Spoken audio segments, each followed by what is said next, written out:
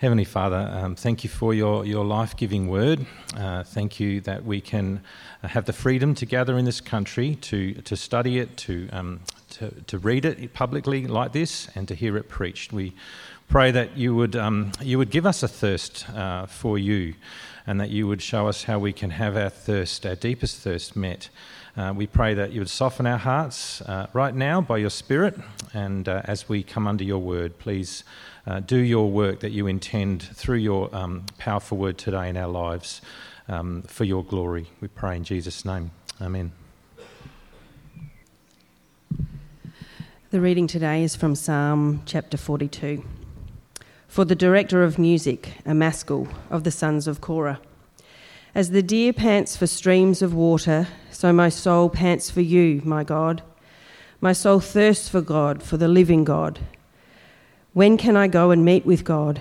My tears have been my food day and night, while people say to me all day long, where is your God? These things I remember as I pour out my soul, how I used to go to the house of God, under the protection of the Mighty One, with shouts of joy and praise among the festive throng. Why, my soul, are you downcast? Why so disturbed within me? Put your hope in God, for I will yet praise him, my Saviour and my God. My soul is downcast within me. Therefore I will remember you from the land of the Jordan, the heights of Hermon, from Mount Mizar. Deep calls to deep in the roar of your waterfalls.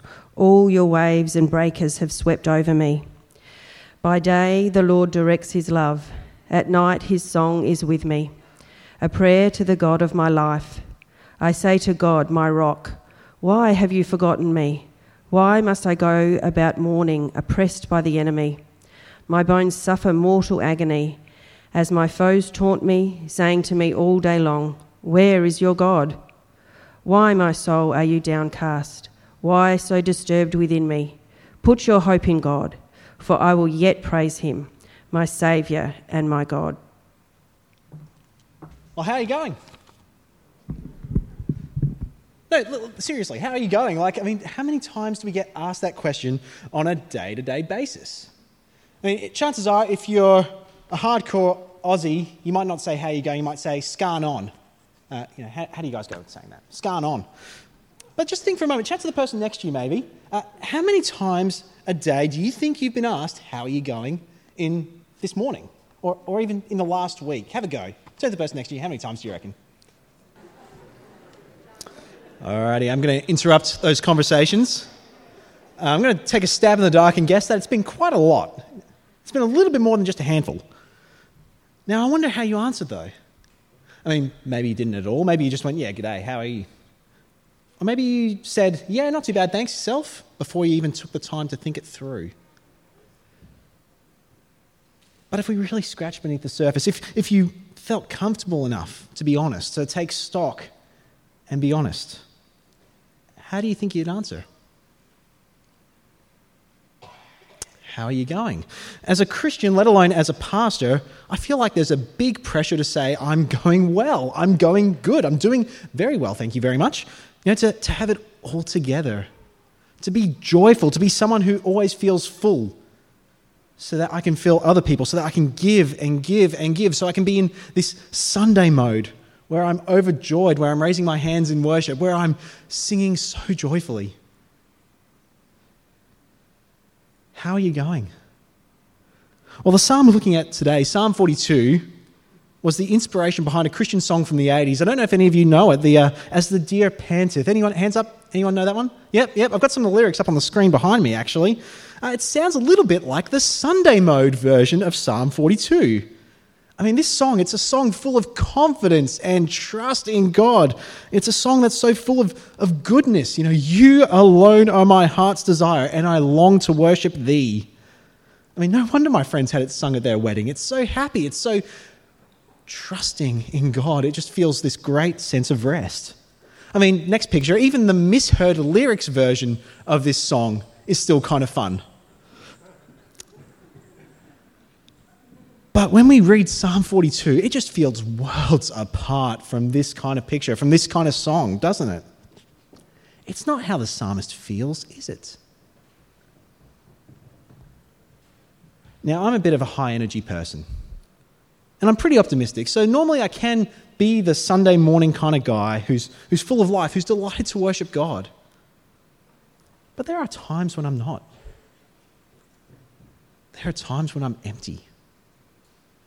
There are times when I'm running on fumes. I wonder if you've felt that way. I wonder if just the energy that gets sucked out of the room when we can't sing in church, when everyone's wearing masks, when we can only see half of each other's faces,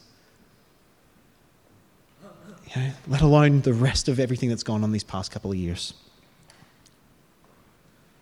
I mean, I wonder if you're feeling that way now.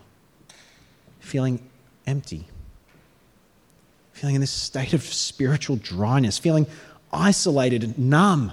Feeling like you got nothing in the tank. How are you going? It's a pretty hollow feeling.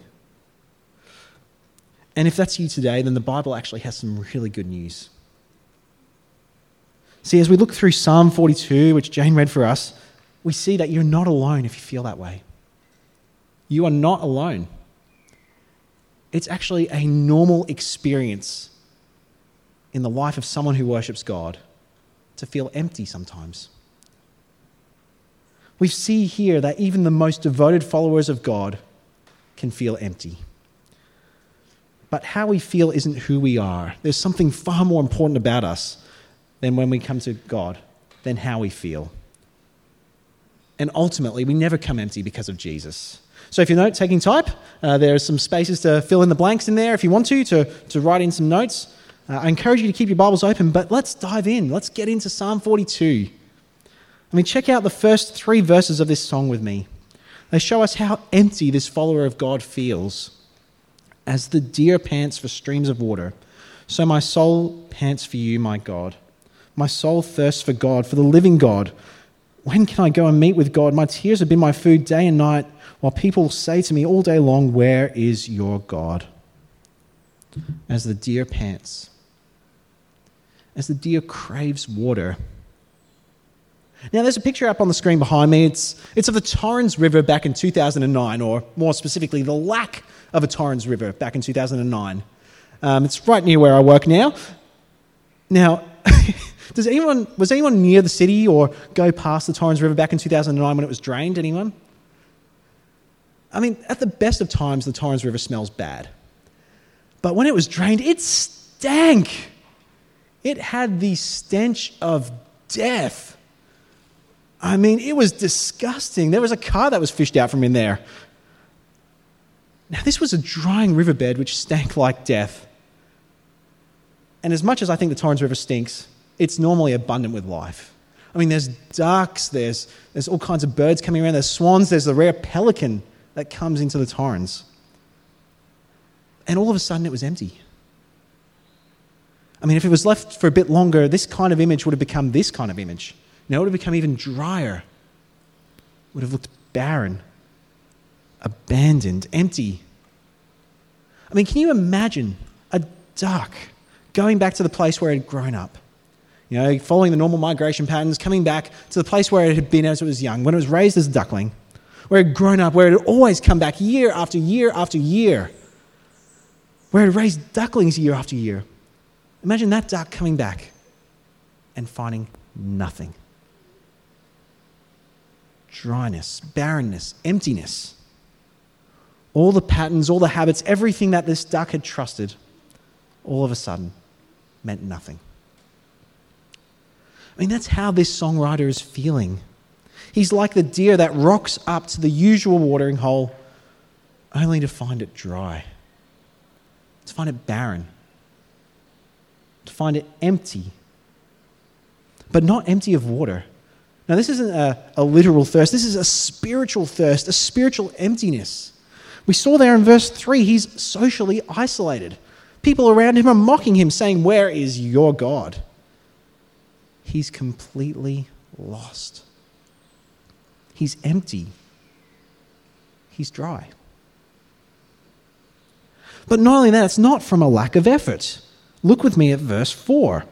These things I remember as I pour out my soul, how I used to go to the house of God under the protection of the Mighty One with shouts of joy and praise among the festive throng. We see him remembering these habits, these rituals that he's done. You know, religious festivals. I mean, that's the ancient equivalent of going on a church weekend away or on a youth camp. You know, he's gone to the temple, the ancient equivalent of being in God's lounge room or of meeting together with God for a meal with other people. You know, he's done these things. He remembers these things. Or look with me down at verse 9. He prays to God. In his prayers, this son of Korah expresses this feeling of being abandoned by God. Verse 9, I say to God, my rock, why have you forgotten me? Why must I go about mourning, oppressed by the enemy? He's done all the religious habits. He's ticked every religious box. And what does he have to show for it? Nothing. His soul, his spirit, they're downcast. He's smushed into the dirt. He feels at an all-time low. He feels hollow, a shell of the man who used to gather together with all these other people and praise God. What about you? How do you feel? Now, maybe you're someone who's a follower of God, a Christian. You know, maybe you're like the songwriter here. Maybe you feel empty right now.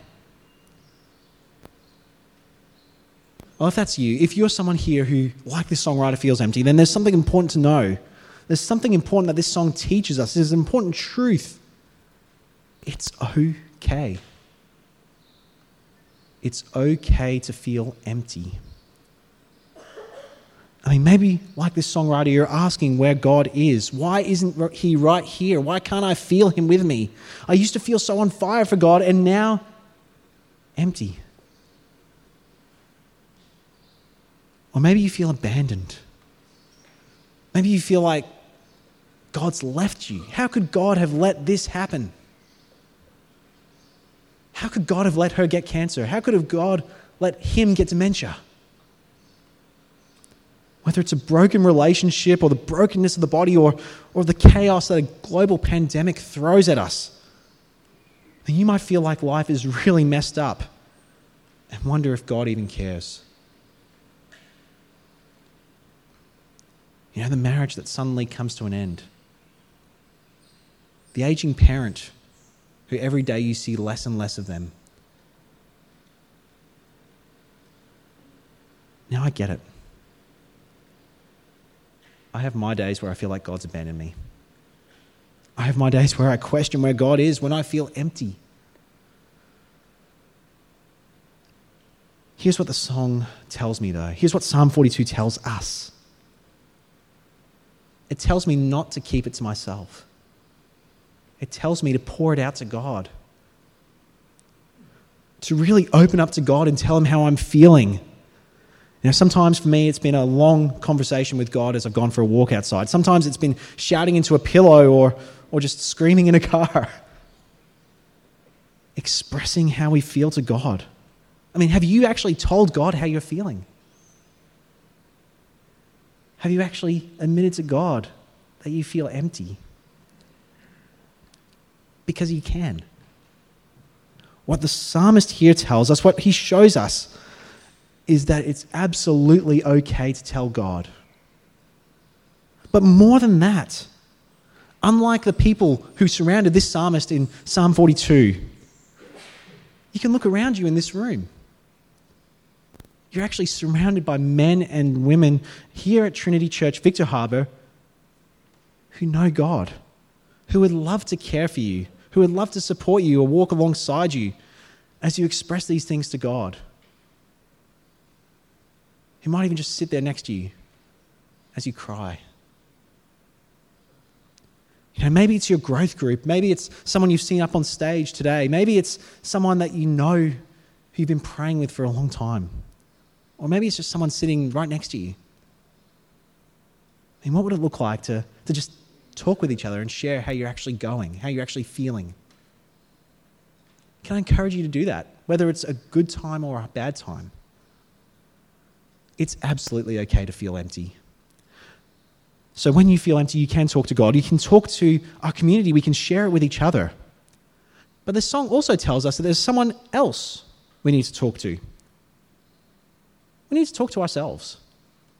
It's there in Psalm 42, repeated twice. Did you hear it? Look with me at verse 5, the first time it's mentioned. Why, my soul, are you downcast? Why so disturbed within me? Put your hope in God, for I will yet praise him, my Saviour and my God. See, this psalmist is talking to himself, and not just in the kind of way that I do when I'm walking down Woolies and going, oh, wait, I need to get milk, I need to go that way. No, he's not just doing that kind of self-reminder thing. No, he's talking to himself with intentionality. He's talking to himself deliberately. See, he doesn't just sit there and let his feelings own who he is. He looks at himself in the mirror and he tells himself to put his hope in God. He says that this feeling of emptiness is not permanent. He tells himself that he will praise God again, fully. He will soon praise his Saviour and his God. Now, the reason that this song made it into Israel's hottest 150 charts is because it's a song for us too. See, the right response when we're feeling empty isn't to just wait until we feel better, isn't just to avoid Christian community, isn't just to stop doing the things that don't seem to work anymore. It's not to pretend that we're not empty. It's not to fake it or be artificial. No, the right response is to recognize that there's something more true about ourselves than how we feel. To recognize that how we feel is not who we are. Let me say that one again. How you feel is not who you are. I mean, do you get that? Just because I feel numb doesn't make me numb. Just because I feel empty doesn't mean I'm empty. We have to be so careful of letting our feelings dictate who we are. Michael Barrett, a Christian scholar, I've printed a bit of this quote in your outlines. He talks about the circumstances of life in this way. The circumstances of life, those in our private little worlds or in the larger world around us, have the potential to create a tension in our hearts between experience and creed. That is, what we believe about God. When experience assumes precedence over creed, we don't feel much like worshipping. Walking by sight is always deleterious to walking by faith. The Psalms direct us to factor God into current situations. True religion is always relevant to life. It is good in worship to dwell on God's faithfulness and the sensibility of trusting him regardless. Praising God tends to put everything else in proper perspective, even life. Praising God tends to put everything else in proper perspective, even life. Walking by sight, trusting how we feel, and he says it right there, it's damaging. And we know this to be true, don't we? If I'm just relying on how I'm feeling in any given moment, then life's going to be pretty tough. You know, to use a little bit of an analogy, okay, back when I was a teen, I became pretty interested in surfing. Anyone surfed in here? Yep, got a few hands showing. Anyone tried it? Yep. Now, I became really interested in it. I was no good at it. The only thing I got to learn well how to do was how to fall off my board well. That's the important thing, I think. I came down to Middleton for lessons, and I brought my board down when I turned 16 because I got one. It was really fun. I was no good, but I had a lot of fun. Now, when you're surfing, one of the biggest risks is when you wipe out, when you fall off the board, when you get knocked off your board by a wave. And one of the biggest risks when you fall off is losing your calm. It's losing sight of where you are. It's just being tossed around by the waves. See, when you lose your calm, you start to panic, you take up more oxygen, you try to inhale while you're underwater. That's really bad. Don't try it. And you end up a danger to yourself. You end up a danger to the others in the water around you. Now, when the waves go over you, when they spin you around, you kind of tumble under the water. You've got your leash somewhere on your leg still attached to the board somewhere out there. It can be so disorienting, all right? You get turned around, you don't know which way is up, especially if it's a murky day out at Middleton. It's all mucky under the water and you can't really see the sky because it's all cloudy as well. If you're not careful, you won't come up. See, that's why the leash, the guide rope that's tied to your board is so important. Because when you stop turning over, when you stop spinning around, even if you can't see the way up, you know which way's up. because you can rely on something outside of yourself, something outside of how you feel, something outside of where you think up is. You can rely on the guide rope, on the leash that's attached to your leg. You follow it up and you get to your board. You get to the surface. And it's the same thing with worshipping God. Worship helps us to see things exactly as they are. No matter how much we've tumbled over or how disoriented we are, worshipping God helps us get things into the right perspective. So back to our psalm then. Let me repeat one of those lines again. I will yet praise him, my Saviour and my God. How does he describe this God? God is Saviour. Which means that this songwriter is someone who has been saved. To him, this is even more important than how he feels. He is someone who's saved. Something foundational about him that can't be changed. No matter how he feels, no matter the circumstances around him, he is someone who is saved. See, this is trustworthy for all time for him. God is his Saviour. This trust is the guide rope, the leash which the sons of Korah use to orient themselves, to know the right way up, even when they're underwater and feeling wave after wave go over them, like verse 7 describes. They have a guide rope to pull them up. They have something unchangeable about God they can trust. God's their Saviour. But how is God his Saviour? How is God their Saviour? I mean, this is before Jesus, isn't it? Well, we don't really get an explanation in this psalm, do we? Now, it's just something that's assumed about God. He is Saviour. But I think we do get a clue.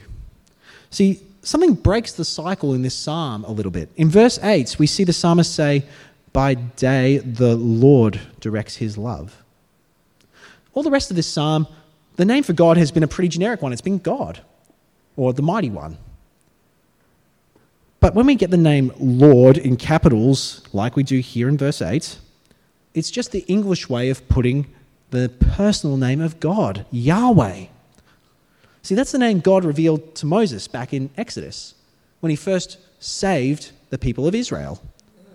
When he first saved them, which meant that if you were an Israelite, your fundamental identity was someone who was saved by Yahweh. It was your national story. It was your personal story. It was the fundamental truth of who you are. You were someone saved by Yahweh. It was the biggest salvation event provided by God. If you were an Israelite, you could know God personally and you knew him as your Saviour. This happened hundreds of years before the sons of Korah wrote this psalm. And yet that's what enabled them to suffer and still resolve to put their hope in God. It's because he's their Saviour, and they've got the historical proof of it. Well, so what about us? Not many of us today would be in the boat of going to the temple during a Passover and remembering God's salvation in the land of Judah, just like this psalmist. Maybe you're someone here for the first time today. You're just checking Christianity out. I mean, if that's you, welcome. I'm so glad you're here. Christians aren't people who are happy or have it all together all the time. I hope you can see that just by looking at this psalm. No, that hasn't been my experience. No, but if you felt empty, if you felt alone and like you don't really have it together, that's actually a really good place to come and meet God. Because anyone who's a Christian will tell you, all that God requires is people who don't have it all together. Keep checking him out. Keep getting to know him. Meet this Jesus. Or maybe on the other hand, you're a Christian here. You felt empty. Maybe you felt abandoned by God. Maybe you're feeling that way right now. I really don't want to brush over that. Like our psalmist, Christians are people who are saved. See, we have a salvation event that shapes us, a salvation that's our guide rope. It was 2,000 years ago when Jesus died on the cross and was raised to life.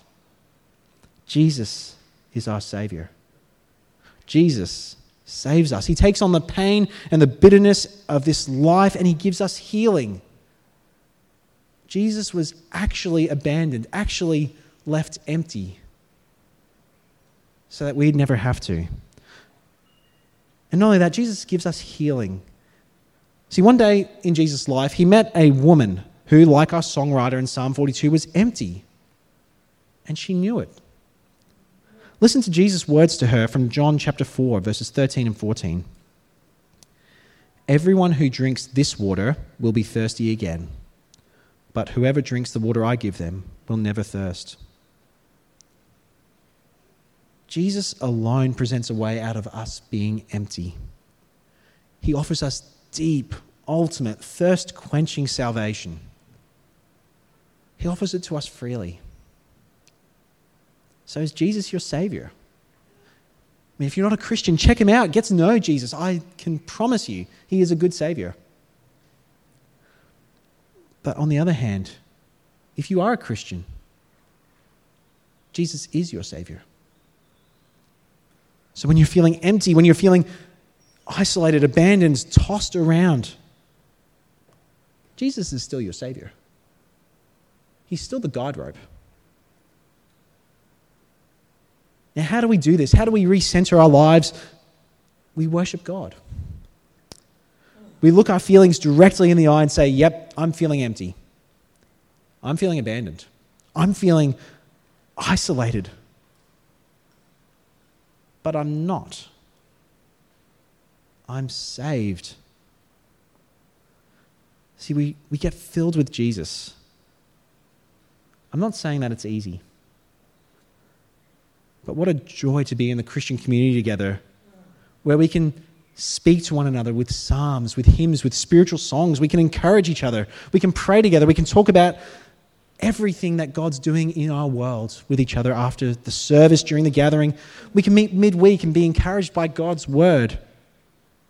So here's just one takeaway from this psalm for us this week. Practice talking to yourself. Do what the psalmist does. See, take any emotion that you feel when you remember it. Whether it's emptiness, whether it's joy, whether it's drained, feeling a bit meh, whatever it is. Take one of those feelings. Reflect on it. Talk to yourself. Put yourself under the microscope. Why are you feeling this way? What's making you feel this way? And how does Jesus make it better? Let's talk to God now. Dear God, thank you that you are our Saviour. Thank you that even when we're disoriented, empty, or feeling abandoned, you are our Saviour. Help us to know you. Help us to be filled with your living water as Jesus promised. It's in his name we pray. Amen.